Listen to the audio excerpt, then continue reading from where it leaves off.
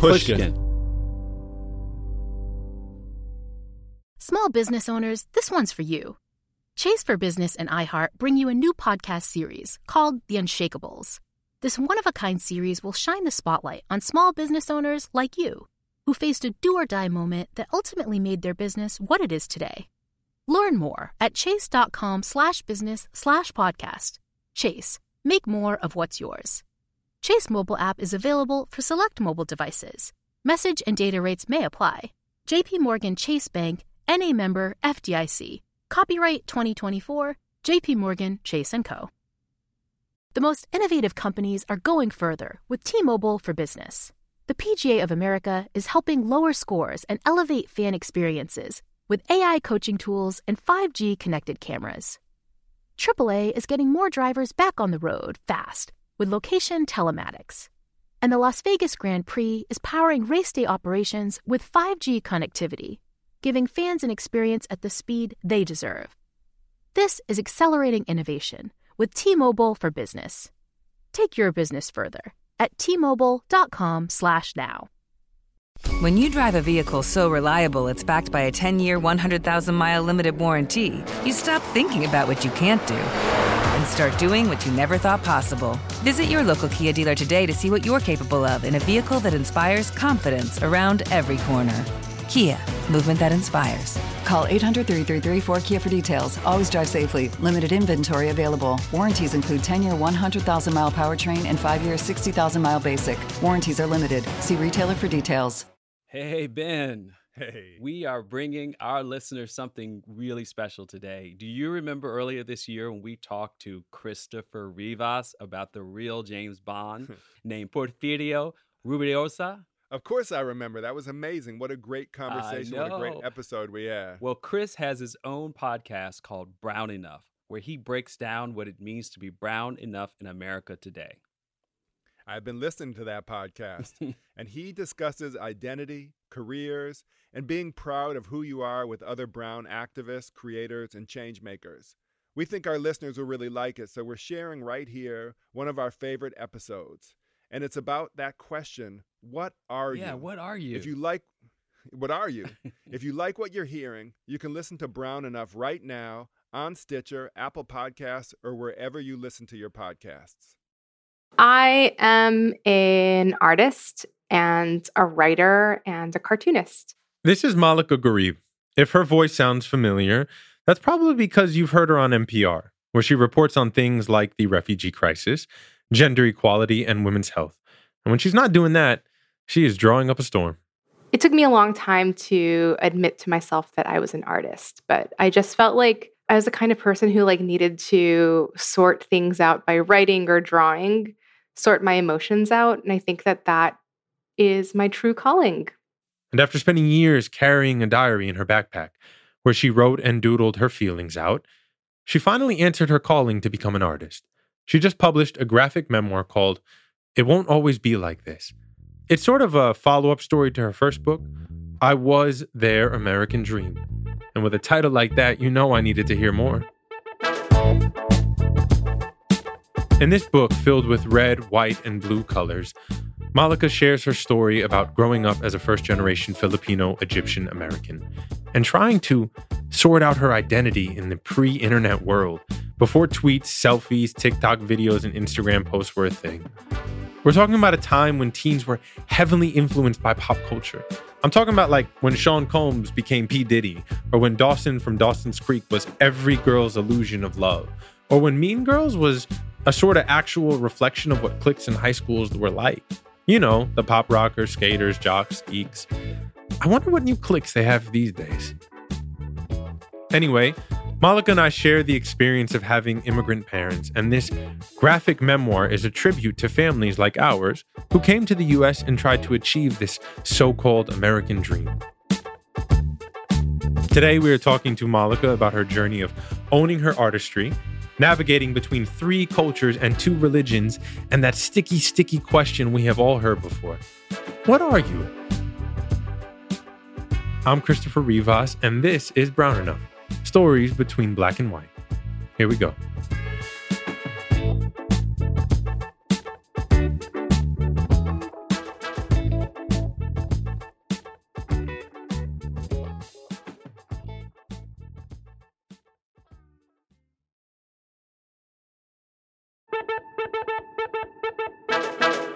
I have this true admiration and love for artists, y'all.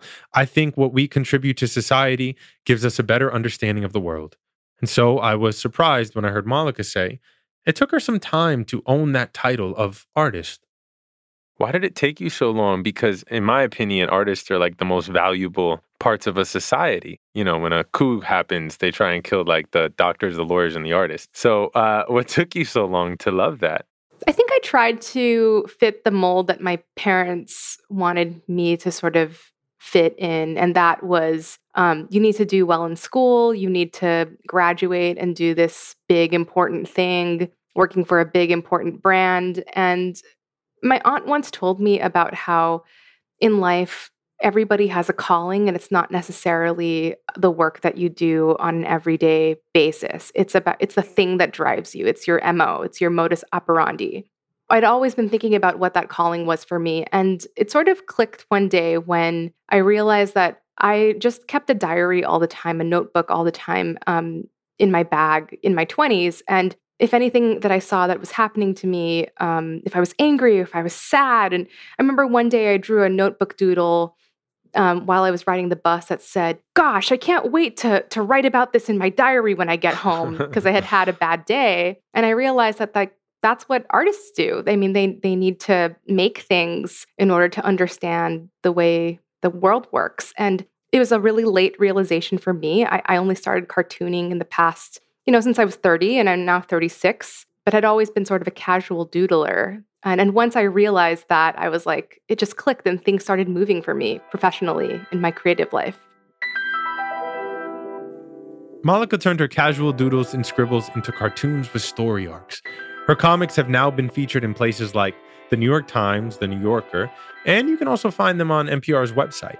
Like a recent one she did that I love called How to Stay Cool Without an Air Conditioner. They're really quite delightful and fun.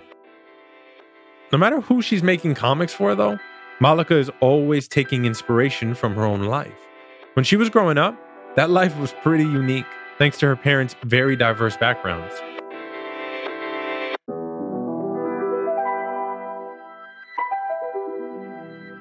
Your dad is from Egypt. Your mom's from the Philippines. They both seem very incredible in their own right.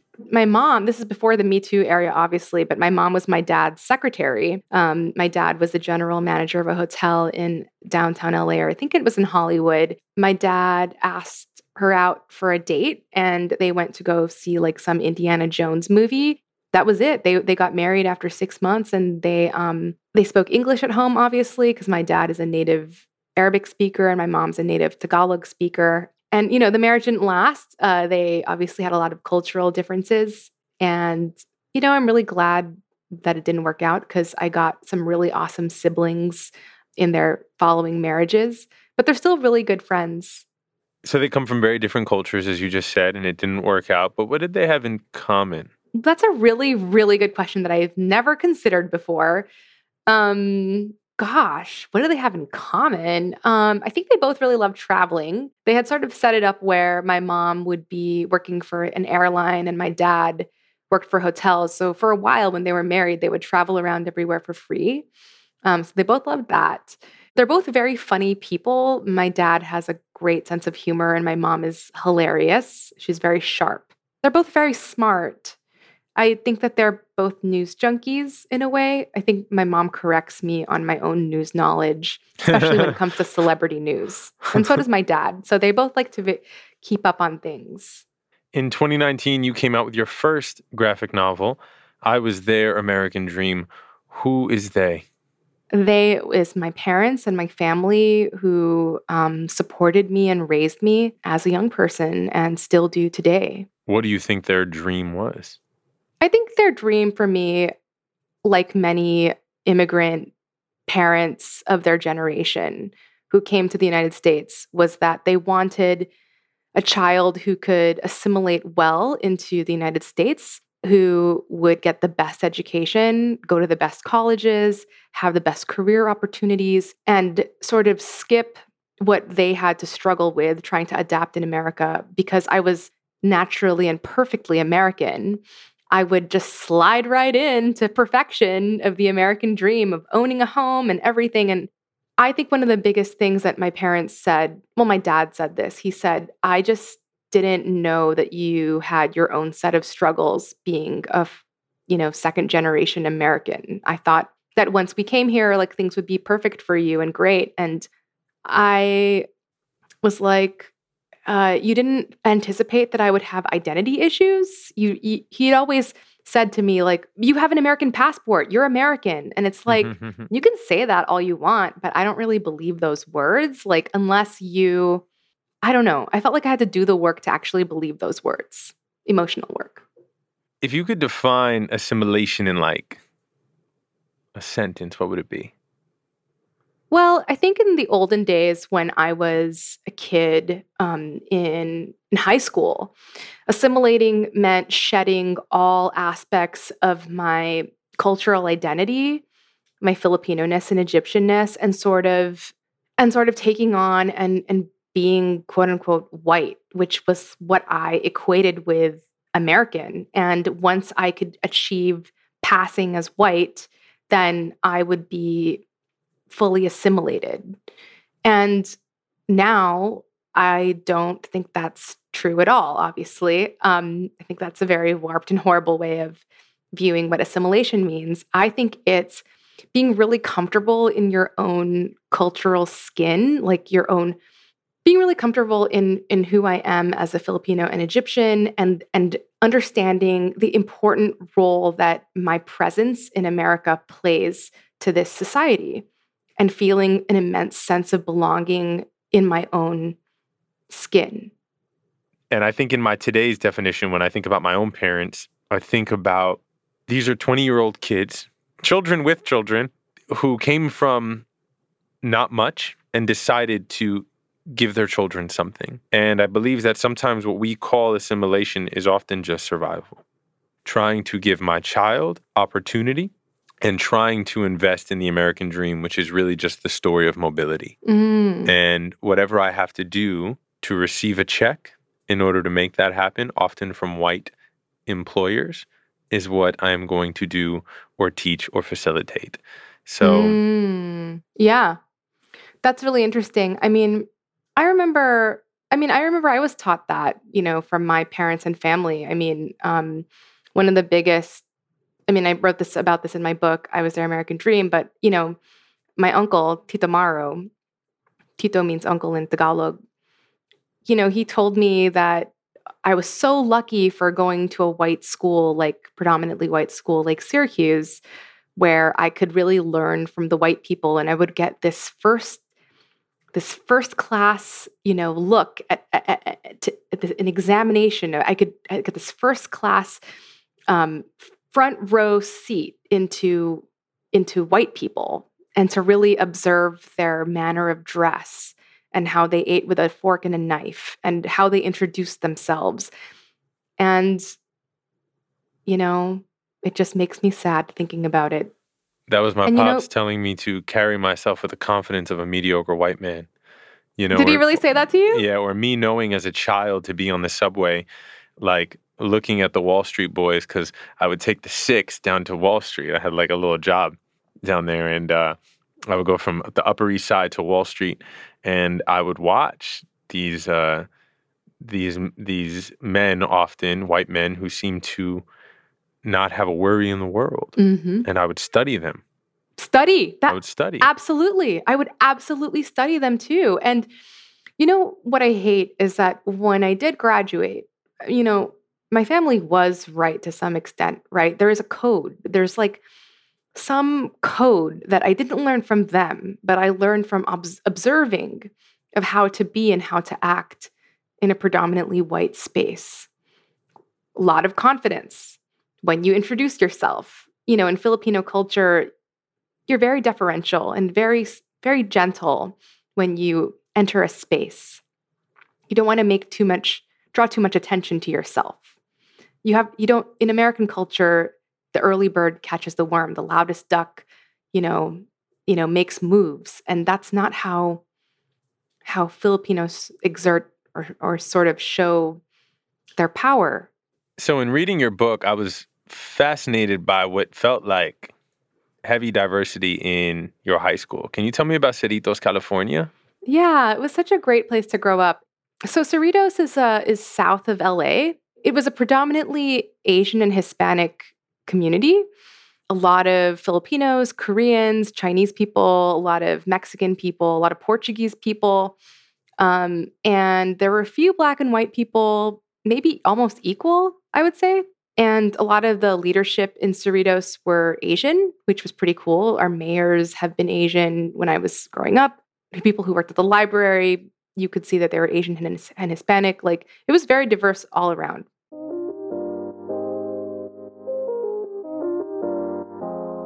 Y'all, I gotta say, Cerritos reminds me of my own hometown, Queens, New York.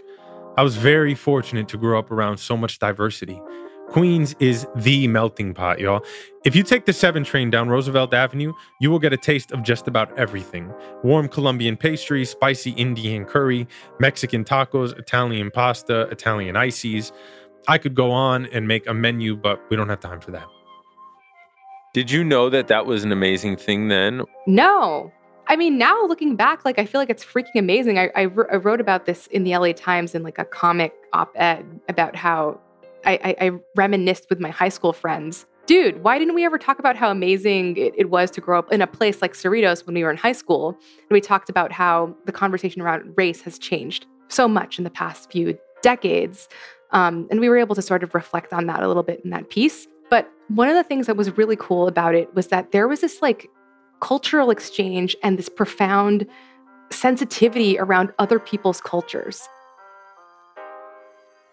Now, going back to Queens again, if you find yourself in Jackson Heights where you have Colombian, Dominican, Ecuadorian, or Mexican communities, there's an understanding between them and respect. The district embraces and celebrates each country with gratitude. So I was struck when I got to her chapter about the most important question in her high school. What are you? What did it mean to you back then in high school? And how has it evolved? Okay, to be real, the what are you question really almost was like social currency, right? Like, there was a hierarchy of Asians, which I'm sure you've heard about, the hierarchy of Asians. I have heard about it, but tell others who have not. Okay, so like the hierarchy of Asians was this horrible thing that I learned in high school, and I hope that this is awful, and I just knew that Filipinos like myself are at the bottom of the hierarchy of Asians. But so it was like all the East Asians at the top, like Japanese, then like Chinese and Korean, yeah. And then like all the brown Asians, like if you were Vietnamese or from Laos or Cambodia, you were sort of at the bottom. And I think that was also like some weird, people could be like, oh, okay, so you're Filipino. Okay. And it's also like a way of like, a lot of people in school was still pretty segregated. So if you were Korean, you would be hanging out likely with a bunch of other Korean girls. If you were Mexican American into Hot Topic, like you had your own group. If you were Chinese and loved like Magic the Gathering, like you were in your own subgroup. I think that it was understanding what your culture was, because I think that there was a high level of sensitivity for that, but also B, understanding so what's your social standing in the list of like cool races, which is also horrible. So for example, like Portuguese guys at Cerritos High School were considered the quote unquote whitest guys, and being like a white Portuguese guy was like better than being like a white Hispanic guy. I'm only repeating things that was from high school. Please don't crucify me for this on Twitter. I'm just saying what we believed back then. Horrible. Seriously, y'all, don't crucify Malika on Twitter. She's sharing her high school experience, one that I can also relate to. Back home in New York, Dominicans and Puerto Ricans were at the top of the hierarchy. And maybe because we got the biggest parades, we earned some extra points. All right, y'all, we're going to take a quick break. And when we come back, Malika is going to tell us how that "what are you" question changed when she went to college.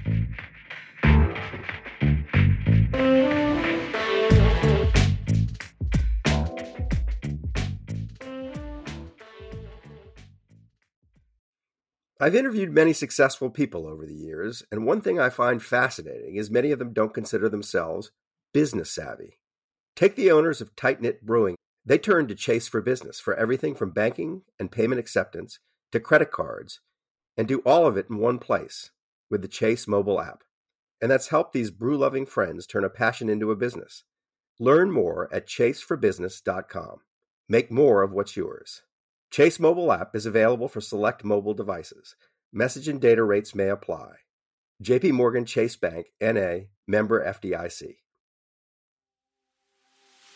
Hello, Malcolm Gladwell here from Revisionist History. If you've watched a professional tennis match recently, you'll know that fans have this amazing new tool at their disposal.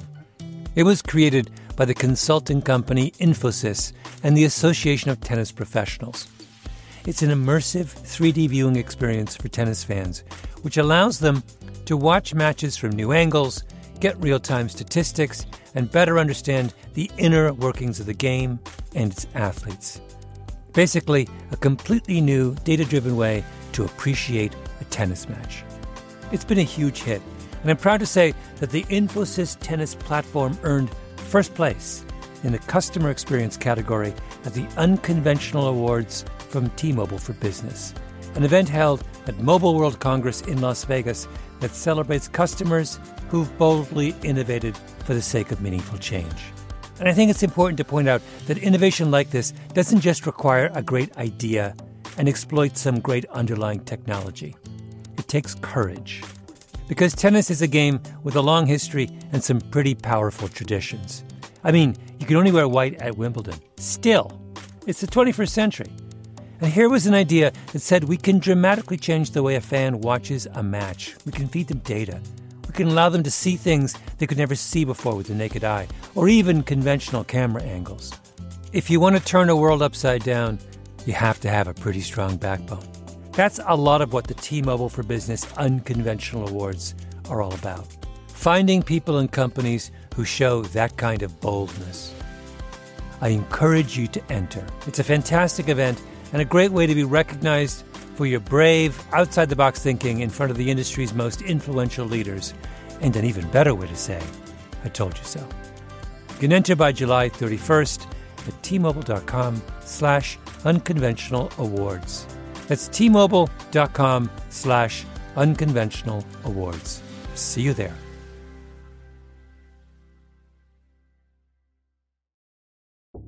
It all started with two federal agents who heard a rumor. She mentions, well, there is this alleged murder to have taken place. There was just one problem. They had no clue who the victim was. We have to do our job, and we have to find out, who did they kill? It had been 15 years since this alleged murder.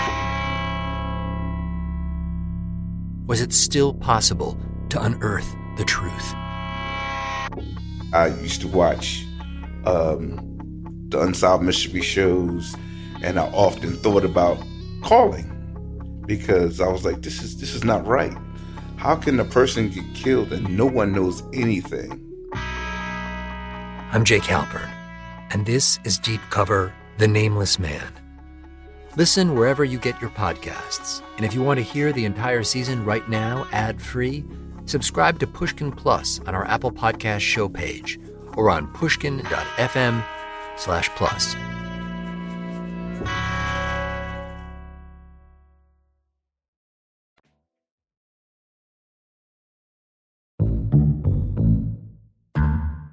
Yo, we are back with journalist and cartoonist Malaka Gharib.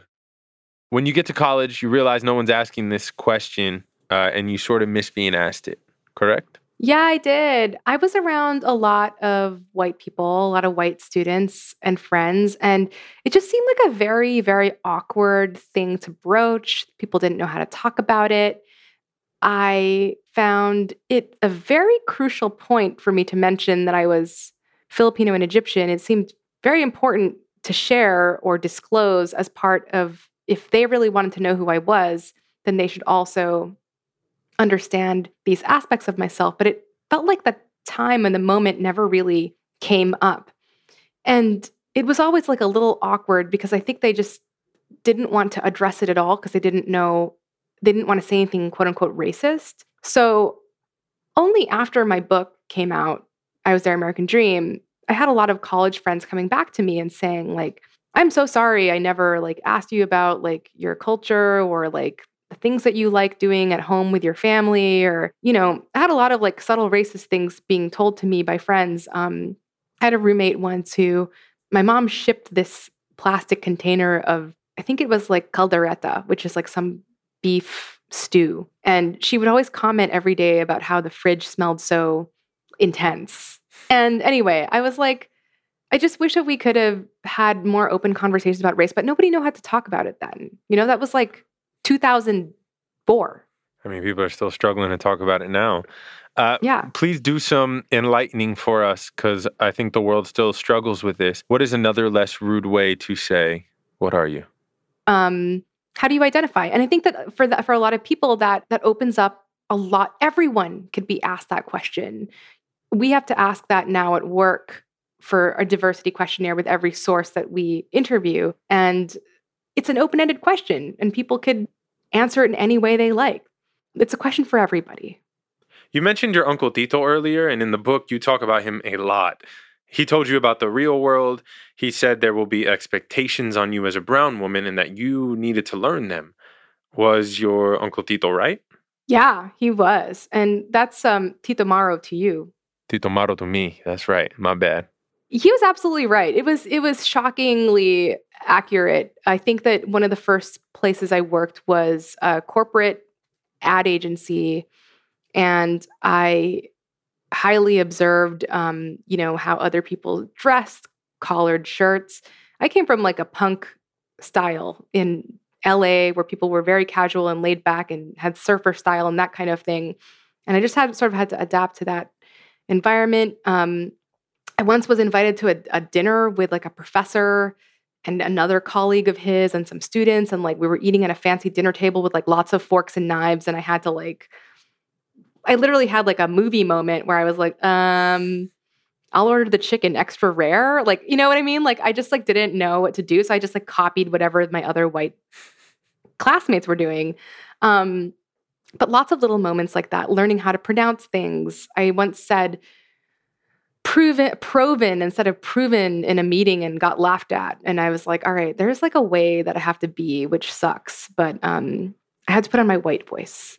That was way back in the day. I just wanted to preface it with that. That was a long time ago. I do not do that anymore. Do you have your book on you by chance? Yeah. Can you read us page 47, por favor? Yeah, of course. I wish that I could have smushed them all together into one faith. So for most of my childhood, I did. Dear God and the Virgin Mary. But sorry, not you, Jesus. Please let me get a good grade on my quiz tomorrow, and don't let me get in trouble at math class. Please watch over Mom and Dad and Minmin and Tito Maro and Nanay and Tatay. Amen. I mean, how Muslims say amen. Can you imagine being in these two worlds? Catholics have Jesus and Adam and Eve. Muslims have Muhammad. Catholics celebrate Christmas and Muslims do not. Catholics can eat just about everything, but Muslims can't eat pork. As complicated as it seemed, Malika always honored and respected what her parents taught her to believe in. Both my mom and dad were very religious. I mean, not like fanatically religious, but they were certainly like, my mom had a statue of the Virgin Mary in her bedroom and believed in that one day, the Virgin Mary had appeared to her. And my father did go to the mosque every Friday. So I understood from the jump that my parents' religion was deeply important to them, and therefore I should respect that.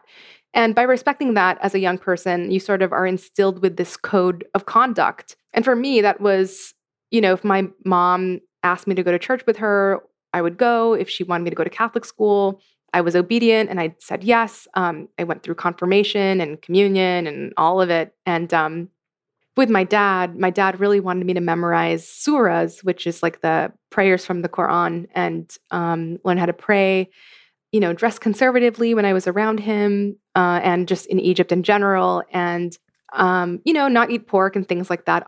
What are your favorite things you learned from both religions? I really like the pomp and circumstance of Catholicism. Like, I love the big churches and cathedrals. I love the music, the choral music. I love that everything is very somber and serious, and you really feel a great and overpowering sense of reverence and awe to a God above you. And I find real comfort in knowing that there's, the Virgin Mary, a woman figure, is there, this very maternal figure that you don't see in many other religions, but plays such an important role in Catholicism. And in Islam, I also love that the text never changed, the Quran never changed. And so when you're learning surahs, when you're saying the Fatiha, you're really learning something that you're reciting something that people for hundreds and hundreds of years have recited. And that's also very powerful for me. Do you practice or continue to practice either of these religious aspects or components? No, I think that one of the things that's been hard to understand or like put together in my head is that like in Islam, like Jesus is not God, but in Catholicism, Jesus is God. So I've had to sort of, in my mind, be like, okay, I believe in God, but I don't believe in Jesus, but I definitely love the Virgin Mary because she's cool. So like I have some kind of like hybrid religion in my head. I don't practice any of the elements of both Catholicism and Islam. Like I haven't gone to a mosque. I haven't like prayed in the Muslim sense in ages. And I do, however, sometimes go pop into a Catholic church and like light a candle and say a prayer every now and then, but I would hardly call that being Catholic. If someone asked me how I identify, lately, part of my journey is I just say brown. I'm just a brown man. We can get into the nuances of being half Dominican, half Colombian, Afro-Latino, but mainly I choose brown. You use brown in the book. Do you relate? What is brownness to you? I have changed. My thought has changed a lot over the past couple of years even. It's also fluid, similar to you. And I think that's really interesting and important to talk about. When I was writing the book, I used the word brown to express solidarity with fellow people of color who were going through the same identity crisis that I was going through and who were also on a path of understanding who they are, understanding their cultural identities and going on I call it their like wokeness journey, right? Like into yourself. I don't know why I call it that.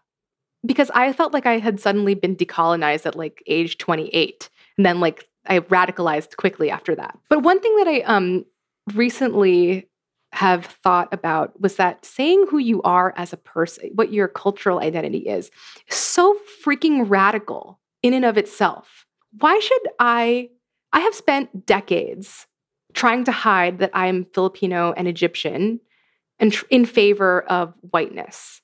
So why now should I have to hide and say that I am not those things?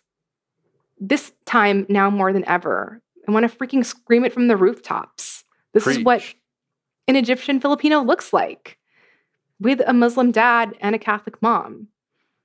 And if that's new for you, then that sucks. But you should wake up and like realize that a lot of people around you are different things. Embrace who you are, folks. What is rooted in our veins is what makes us special. And if you are lucky enough, like Malika, to be living in these two different worlds filled with so much color and life, then more power to you. Malika just released her second graphic novel called It Won't Always Be Like This. So go and get your copy today. You won't be disappointed. Y'all, we want to hear from you. So please get in touch. Specifically, we are looking for your stories about your names. Do you have a name that's unique? One that's hard for others to say? Do you have a funny story, an origin story? What do you think is special or beautiful about your name? Let us know. Send us an email or a voice memo to brownenough@stitcher.com. Again, that's brownenough@stitcher.com. You could wind up on a future episode. Brown Enough is a production of Stitcher. It's created and hosted by me, Christopher Rivas, and I'm also an executive producer. Our team includes producer Manolo Morales, senior producer Abigail Keel, technical director Casey Holford, production assistant Gabrielle Gladney, and executive producer Camille Stanley. Original music by Casey Holford. Special thanks to Brendan Burns. Workhouse Media is a contributing producer to this podcast. Carlos E. Hernandez of Ikigai Management is also an executive producer of Brown Enough. And don't forget to subscribe, y'all, or follow Brown Enough so you never miss an episode. And if you got a minute, leave us a review. A nice one. It goes a long way. Thanks.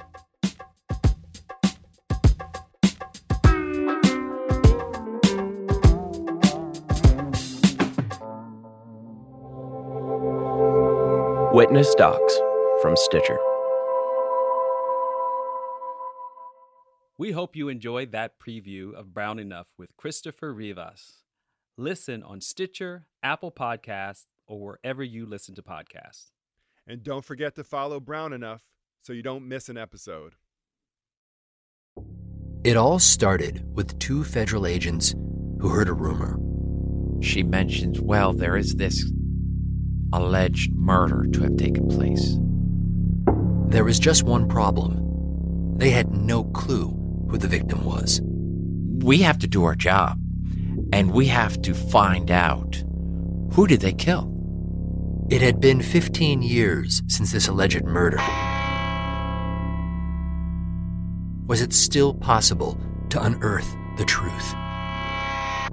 I used to watch the Unsolved Mystery shows, and I often thought about calling because I was like, this is not right.